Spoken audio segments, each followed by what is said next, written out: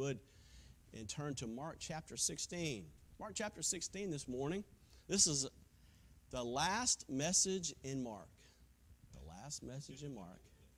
We have been preaching Mark for 2 years, actually almost 2 years exactly. I looked at my notes, and the first message was the greatest disciple of Peter, Paul, and Mary. How many of you remember that message? The greatest disciple of Peter, Paul, and Mary. And I preached that 2 years ago. I think it was April the 18th in 2021. And now we're in the last several verses, starting in verse 9. And we will read 9 to the end of the chapter, verse 20. So Mark chapter 16, verse 9, and end of verse 20. Now when Jesus was risen early, in the first day of the week, he appeared first to Mary Magdalene, out of whom he had cast seven devils. And she went and told them that he had been with him, and they mourned and wept. And they, when they had heard that he was alive, when they had seen of her, and believed not. After that he appeared in another form unto two of them, as they walked and went into the country, and they went and told it unto the residue, neither believed they them. Afterward he appeared unto the 11 as they sat at meat, and upbraided them with the unbelief and hardness of heart, because they had believed not them which had seen him after he was risen. And he said unto them, Go ye into all the world, and preach the gospel to every creature. He that believeth and is baptized shall be saved, but he that believeth not shall be damned. And these signs shall follow them that believe.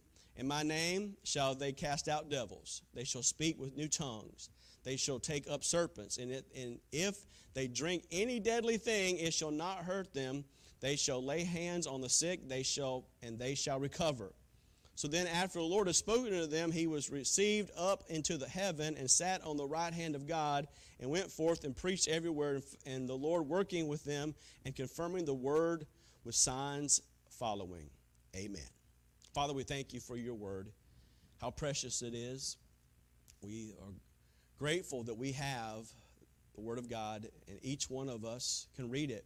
It's not chained to a pulpit, where a very select few can understand it, and then it had to be interpreted to each person. We have a copy of the Word of God. Each one of us has the Word, and we're thankful for it. And I pray, God, as this last section of Mark is proclaimed, that you'd help us to understand it, that, God, you'd give me the words to be able to explain it, that, Father, we would know the importance of it, and we would be changed by it. We ask that you would be with us, Father. Be one in this room who does not know Jesus Christ, your dear Son, as their Savior. Oh, dear Father, we ask again that you'd save that person before it's too late. And be with us as saints. May each one of us grow because of what we've heard and seen today. We pray these things in Jesus' name. Amen. Of all the passages of Scriptures to end with in the book of Mark, this is the most controversial passage. Actually, one of the most controversial passages in the entire Bible. If you have anything but a King James Bible, you will notice that these verses are either not there, or they're bracketed, or there's a note saying in other versions, older, sometimes the phrase is used, better versions, these are not in the Bible. But we at North Gainesville Baptist Church for almost 33 years have used the King James Bible. And there's a reason for that, because we stand on it. We believe, first of all, the Word of God is inspired by God. The Bible says in 2 Timothy 3:16, all Scripture is given by inspiration of God, is profitable for doctrine, for reproof, for correction, for instruction in righteousness, that the man of God might be perfect, thoroughly furnished unto all good works. Secondly, we believe it's inerrant, meaning it's not just inspired, God breathed, it's perfect. It's perfect. It's inerrant. Psalm 12, verse 6, the word of the Lord are pure words, a silver tried in a furnace of earth, purified 7 times. Thou shalt keep them, O Lord. Thou shalt preserve them for this generation forever. And as we read in that last verse, we believe not only it's inspired, we believe not only it's inerrant, perfect, we believe thirdly it's preserved for us today. For what good would an inspired word be? What good would an inerrant word be if we didn't have it today? And the Bible says in Matthew chapter 5, verse 18, a verse that Brother Pete shared in Sunday school, for verily I say unto you, till heaven and earth shall pass away, one jot or one tittle shall not wise pass from the law till all be fulfilled. God is going to complete what He said He's going to complete. It shall not pass away. So it's inspired word, inspired from God. These are not just the mere words of men. Some people get inspiration from nature or from other people and write inspiring words, but there's only one book, and there will always be one book that's inspired by God, and that's the Bible. Other books may be inspirational. I read inspirational books all the time. I got a few of them in my library, to my wife's chagrin. But there's only one inspired book, and that's the Word of God. For over 1,800 years, there was no question about this passage. But in 1880, there was two manuscripts, and remember, this is not the original. The original was copied painstakingly by Jewish scholars and written in manuscript form.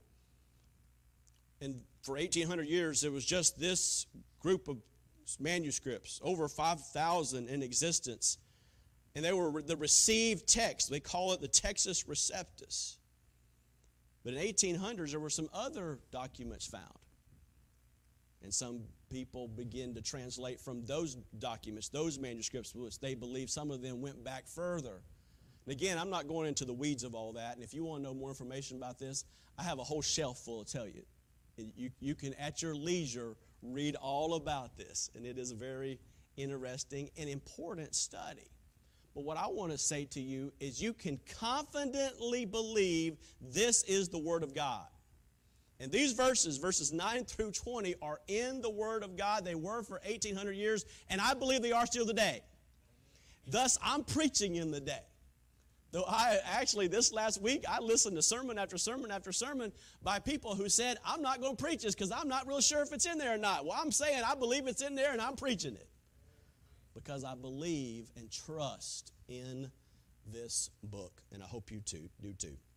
So just briefly, we see our confidence in the Word of God, but I want to focus, of course, the majority of our time on the content of the Word of God.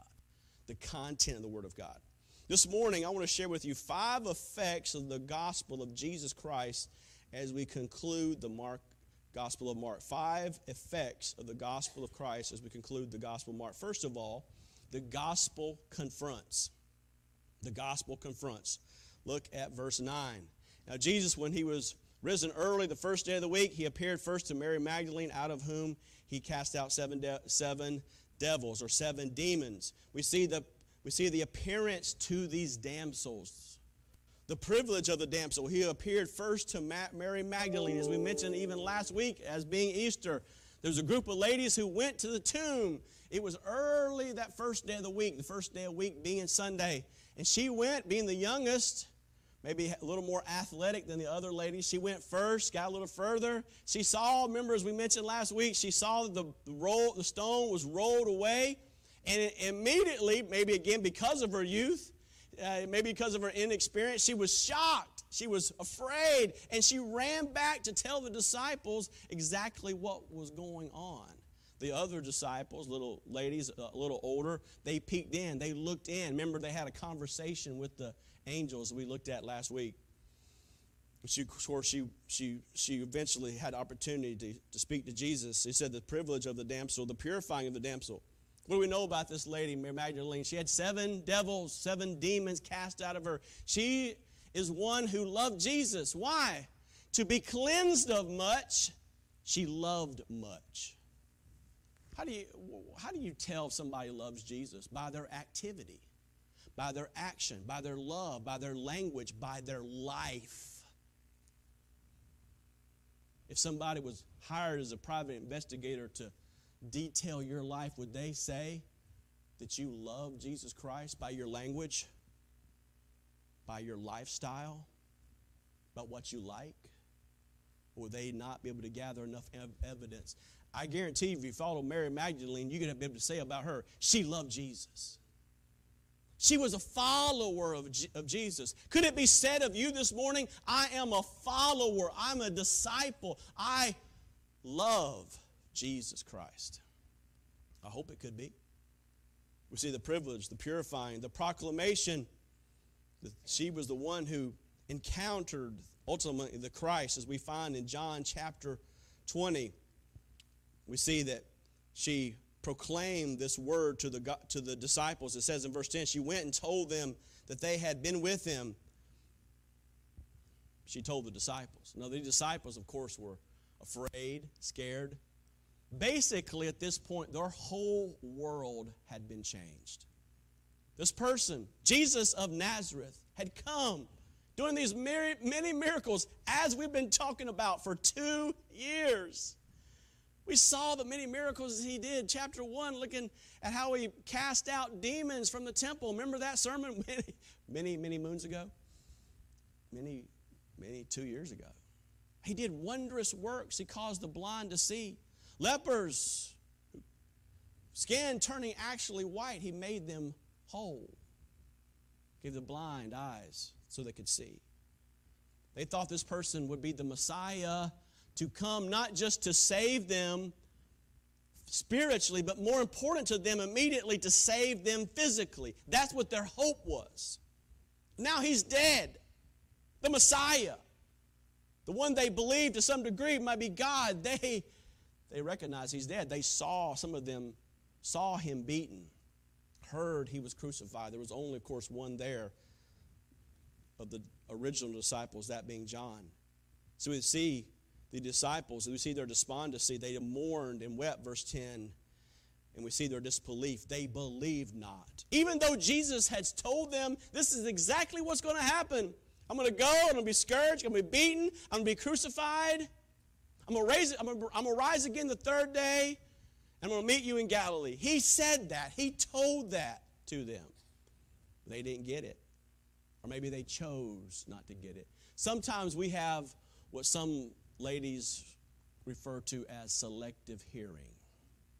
Any of you men ever been accused of selective hearing? You hear what you want to hear, not what actually was said. I don't believe they wanted to hear that. Of course, when it was mentioned to Peter, as we said, Jesus ultimately had to say to Peter, "Get behind me, Satan." Because Peter didn't want to hear the fact that Jesus was going to be crucified. So we see the appearance of the damsels, but in verse 12 and 13, look at it again, we see the appearance of the duo. There's a group of people, these two men who are walking on their way to Emmaus. Now, if you want to look at a further detail of their conversation, you can read it in Luke chapter 24 and verse 13. We won't take the time to read that whole passage this morning.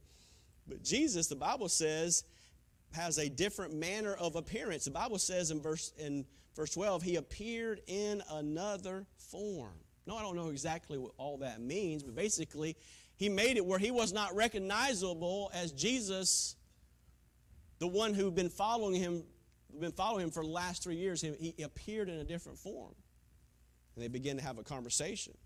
You see the manner of the appearance, but the moment of the appearance, they walked and went into a country. They began to have a conversation talking about what had just happened. And if you read that conversation, and I encourage you to do so, you'll see he acts as if he does not know what's actually going on. And they begin to inform him. Don't you know what's been happening? Don't you know?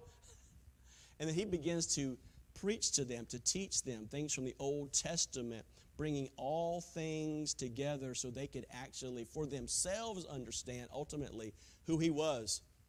The manner of the appearance, the moment of the appearance, the ministry after the appearance, they went and told it to the residue. Who's the residue? The rest of the disciples. They came to the place and they recognized the fact that this was Jesus.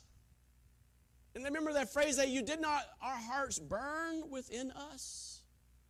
They recognized the fact, though he was not at first recognizable, but through his speech and the breaking of the bread. Remember that those words, those great words by Jesus, come and dine.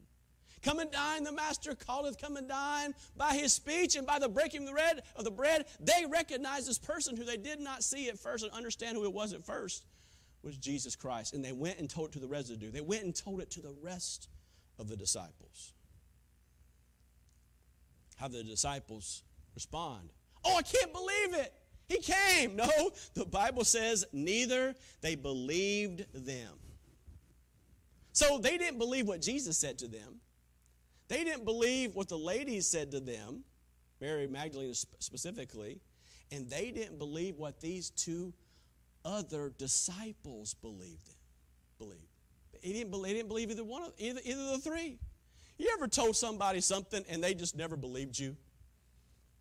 And you tell them over and over and over and over and over, and it seems as what is going on? And then when they finally believe you, they say to you, I can't believe it. You can't believe it. I've been telling you. Would you just believe? You know what happened? You know what it takes to believe? It takes more than just mental assent. It takes a step of faith. For years and years and years, growing up in Taylor's, Greenville, South Carolina, I was told, believe in Jesus Christ. Believe in Jesus Christ. For God so loved the world that he gave his only begotten Son, that whosoever believeth in him should not perish but have everlasting life. I've heard that verse, seems like 1,000,000 times. I had to quote it, memorize it, dissect it, preach it, proclaim it. But it wasn't until I was 17, 33 years ago yesterday, April the 15th, 1989, Taylor, South Carolina, 525 Taylor's Road, that I believed. See, it's not just mental assent, it's an action. It's taking what you understand and doing something with it. There's a difference from people who say, I believe in God. A lot of people say they believe in God, but the God that they believe in is a figment of their imagination. They do not believe in the God of the Bible. There's a lot of people who stand before God one of these days and said, I believe. No, you believed in your God. You did not believe in me. You did not believe in me. And there's people in churches, and maybe in this church this morning, all over the world, who's sitting there thinking, I believe, I'm a believer, and they're believing in a God, but that God cannot be found in these scriptures. That's why you have to know this book. Because this book tells of a God who's holy and true and righteous and pure, but loving. Which God are you believing in this morning? A God of your imaginations? A God of your fathers? And a lot of people believe in the God of their fathers because your concept of God depends on what your parents are like, especially when you're very young. Hopefully that changes to maybe even better if you have good parents, or maybe totally different if you don't have such good parents. What's your concept of God? Because what you believe about God determines everything about you. So we see the gospel confronts, but secondly, the gospel corrects. Look at verse 14.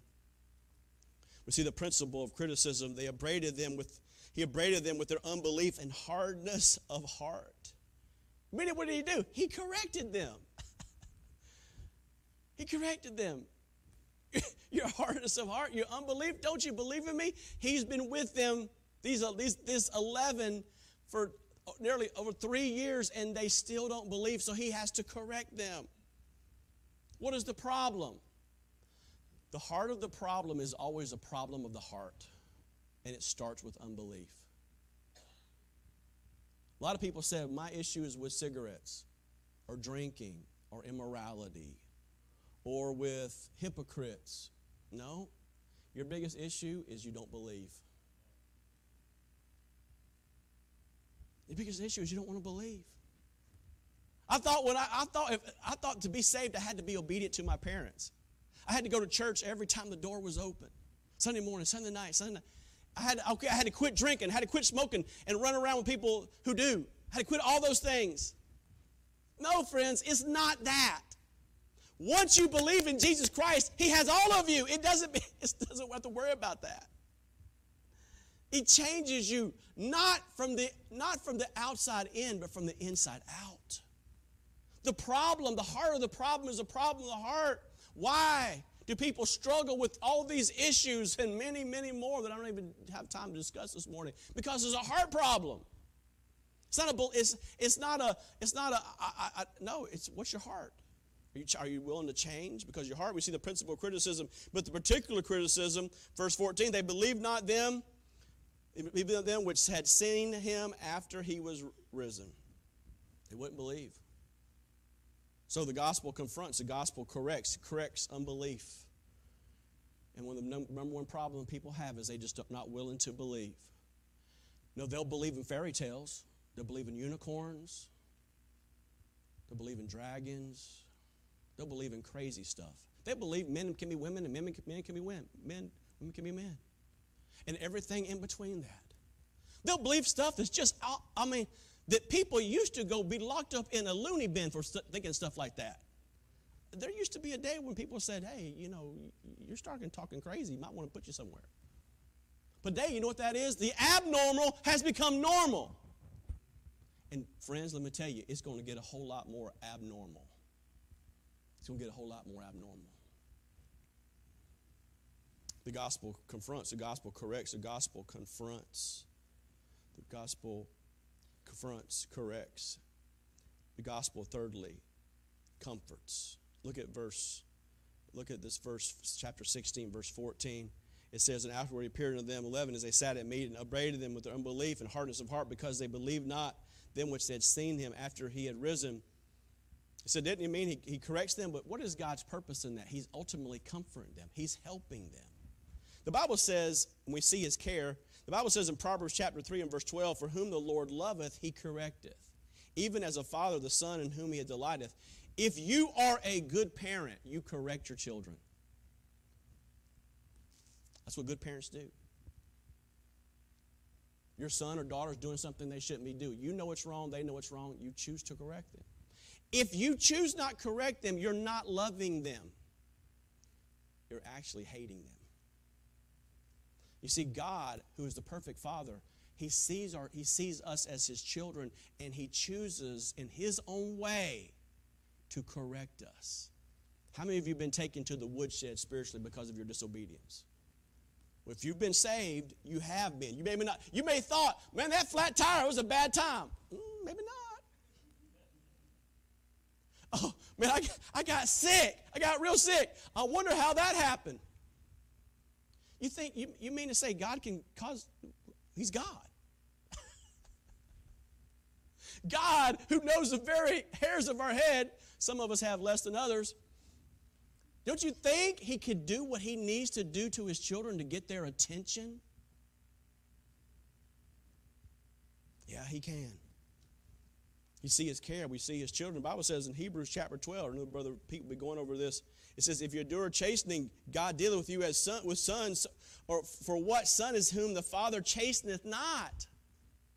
But if you be without chastisement, without being disciplined, wherefore are all partakers, then you are bastards and not sons. He's saying there, the writer of Hebrews is saying, if you're not being disciplined by God, you're a bastard. That means you're not a child of God. I've been spanked a lot by God. I know I'm a child of God. When God told me to do something, I knew it was wrong to do. I did it anyways, and He corrects me. Sometimes instantly, sometimes down the road, sometimes lots of different ways and forms and fashions, but He corrects. And dear friend, don't think God's mean. No, God loves you. He cares.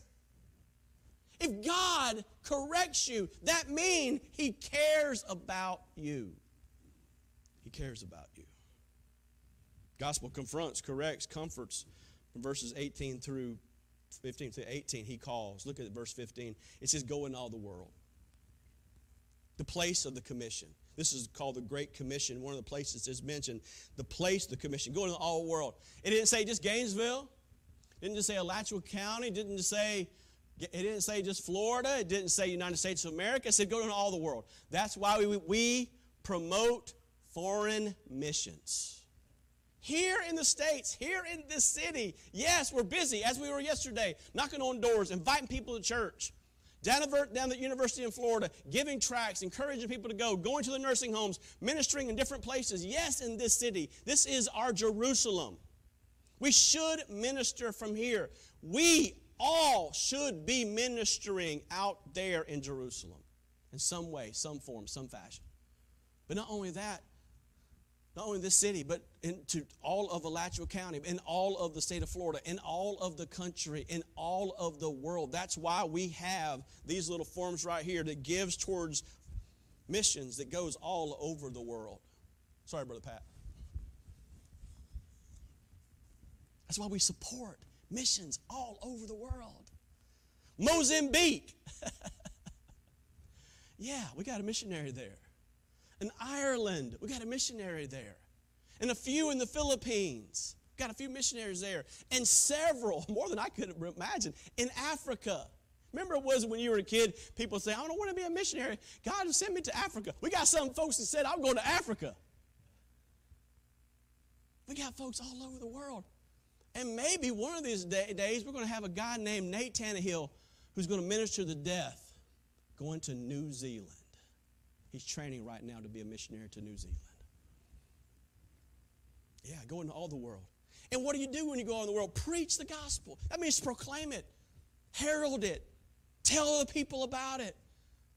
What is the gospel? The good news of Jesus Christ, His death, burial, and resurrection. Tell others what God has done for you. You say, I'm no preacher. You don't have to be a preacher to preach. And all the husbands said, well, y'all were quiet. Y'all were quiet. Y'all were real quiet. Y'all were real quiet today. Y'all, you can do better than that. But I won't make you say anything because I know you like lunch. No, you don't have to be a preacher. You don't have to be a pastor to preach. It means to proclaim, to tell somebody, to herald it, to say it, to speak it. The place of the commission, the preaching the commission, the promise in the commission that he that believeth and is baptized shall be saved, and he that believeth not shall be damned. That's the truth.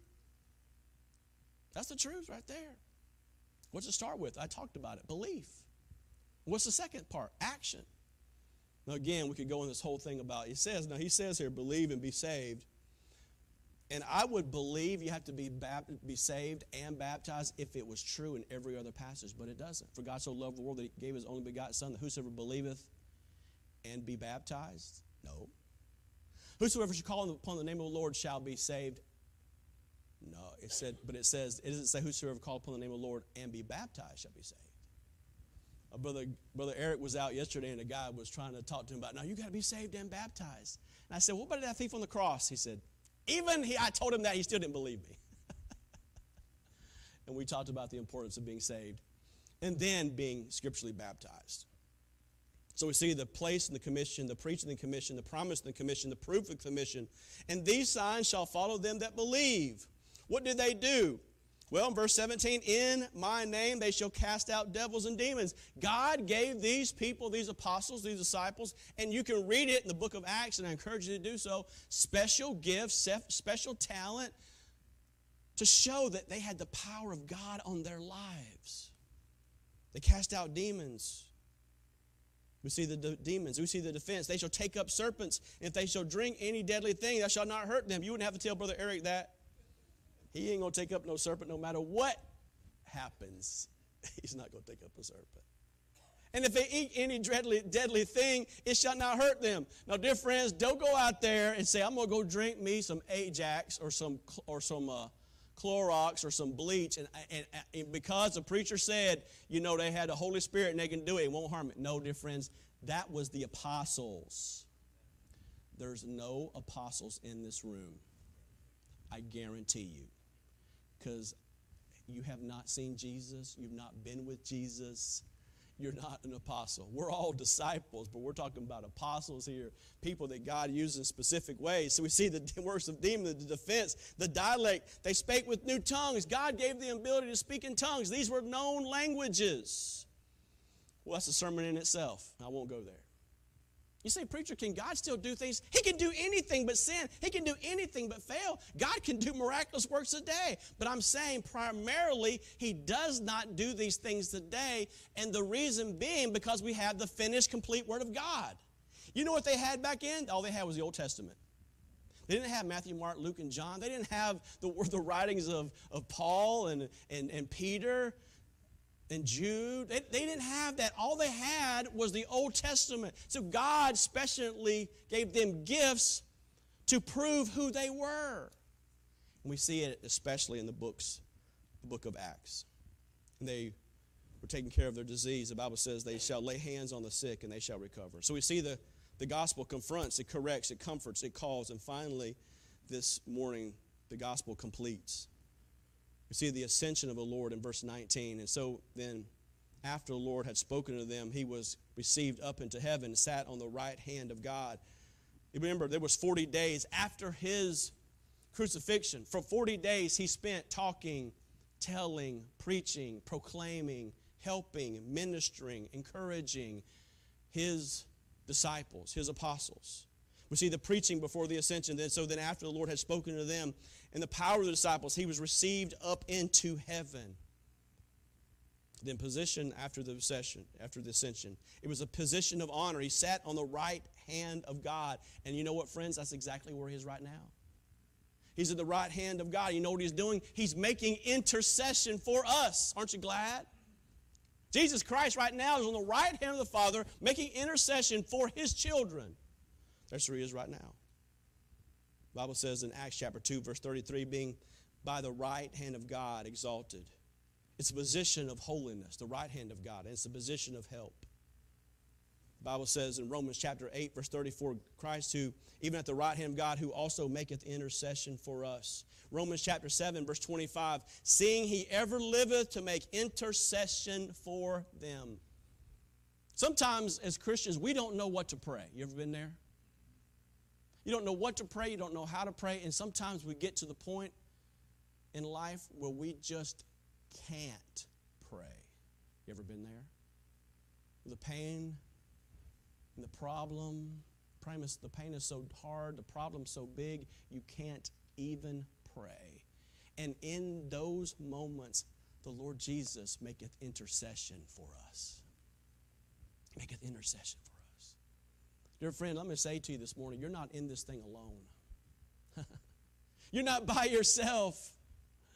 Sometimes you can be in a crowd of 1 million people and feel like you're just by yourself alone, but you're not alone. Even Jesus Christ, who died for our sins, who shed his blood, who was buried, who rose again, is making intercession. He thinks about you. He cares about you. He prays for you. Oh, how wonderful he is. We see the activity for the Lord. We see the ascension of the Lord, but in verse 20 we see the activity for the Lord. The Bible says the pursuit of their activity. We see the pursuit of their activity. They went forth. After Jesus ascended into heaven, they had to make a decision. Okay, what are we going to do now, fellas? We're going to go back to fishing? What are we going to do?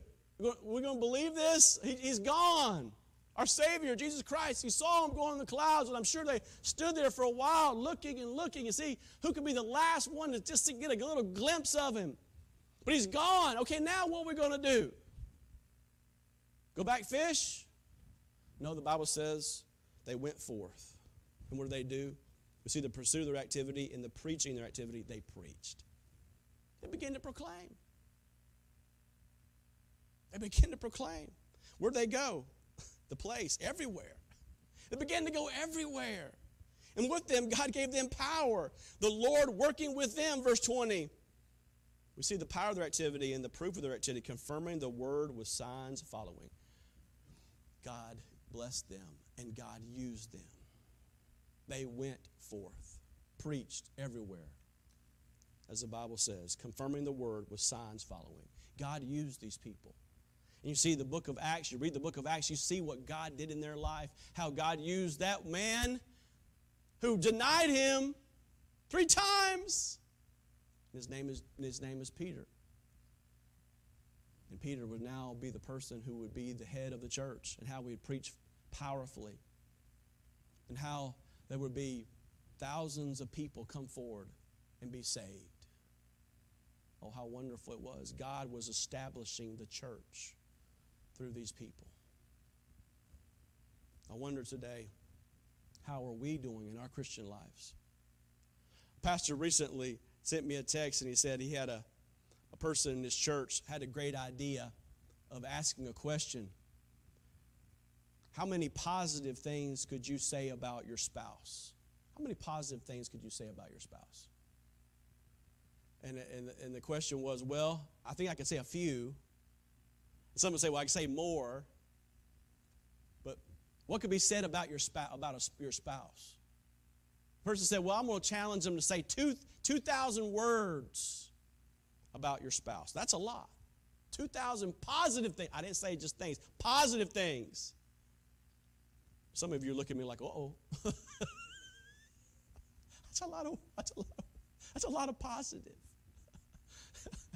and I wrote back to the preacher, well, I gave him one. He said, that's a start. And I was thinking about that, and I thought to myself, how much could we write about our activity for Jesus Christ this last year? Could we write 2,000 words of our evangelism?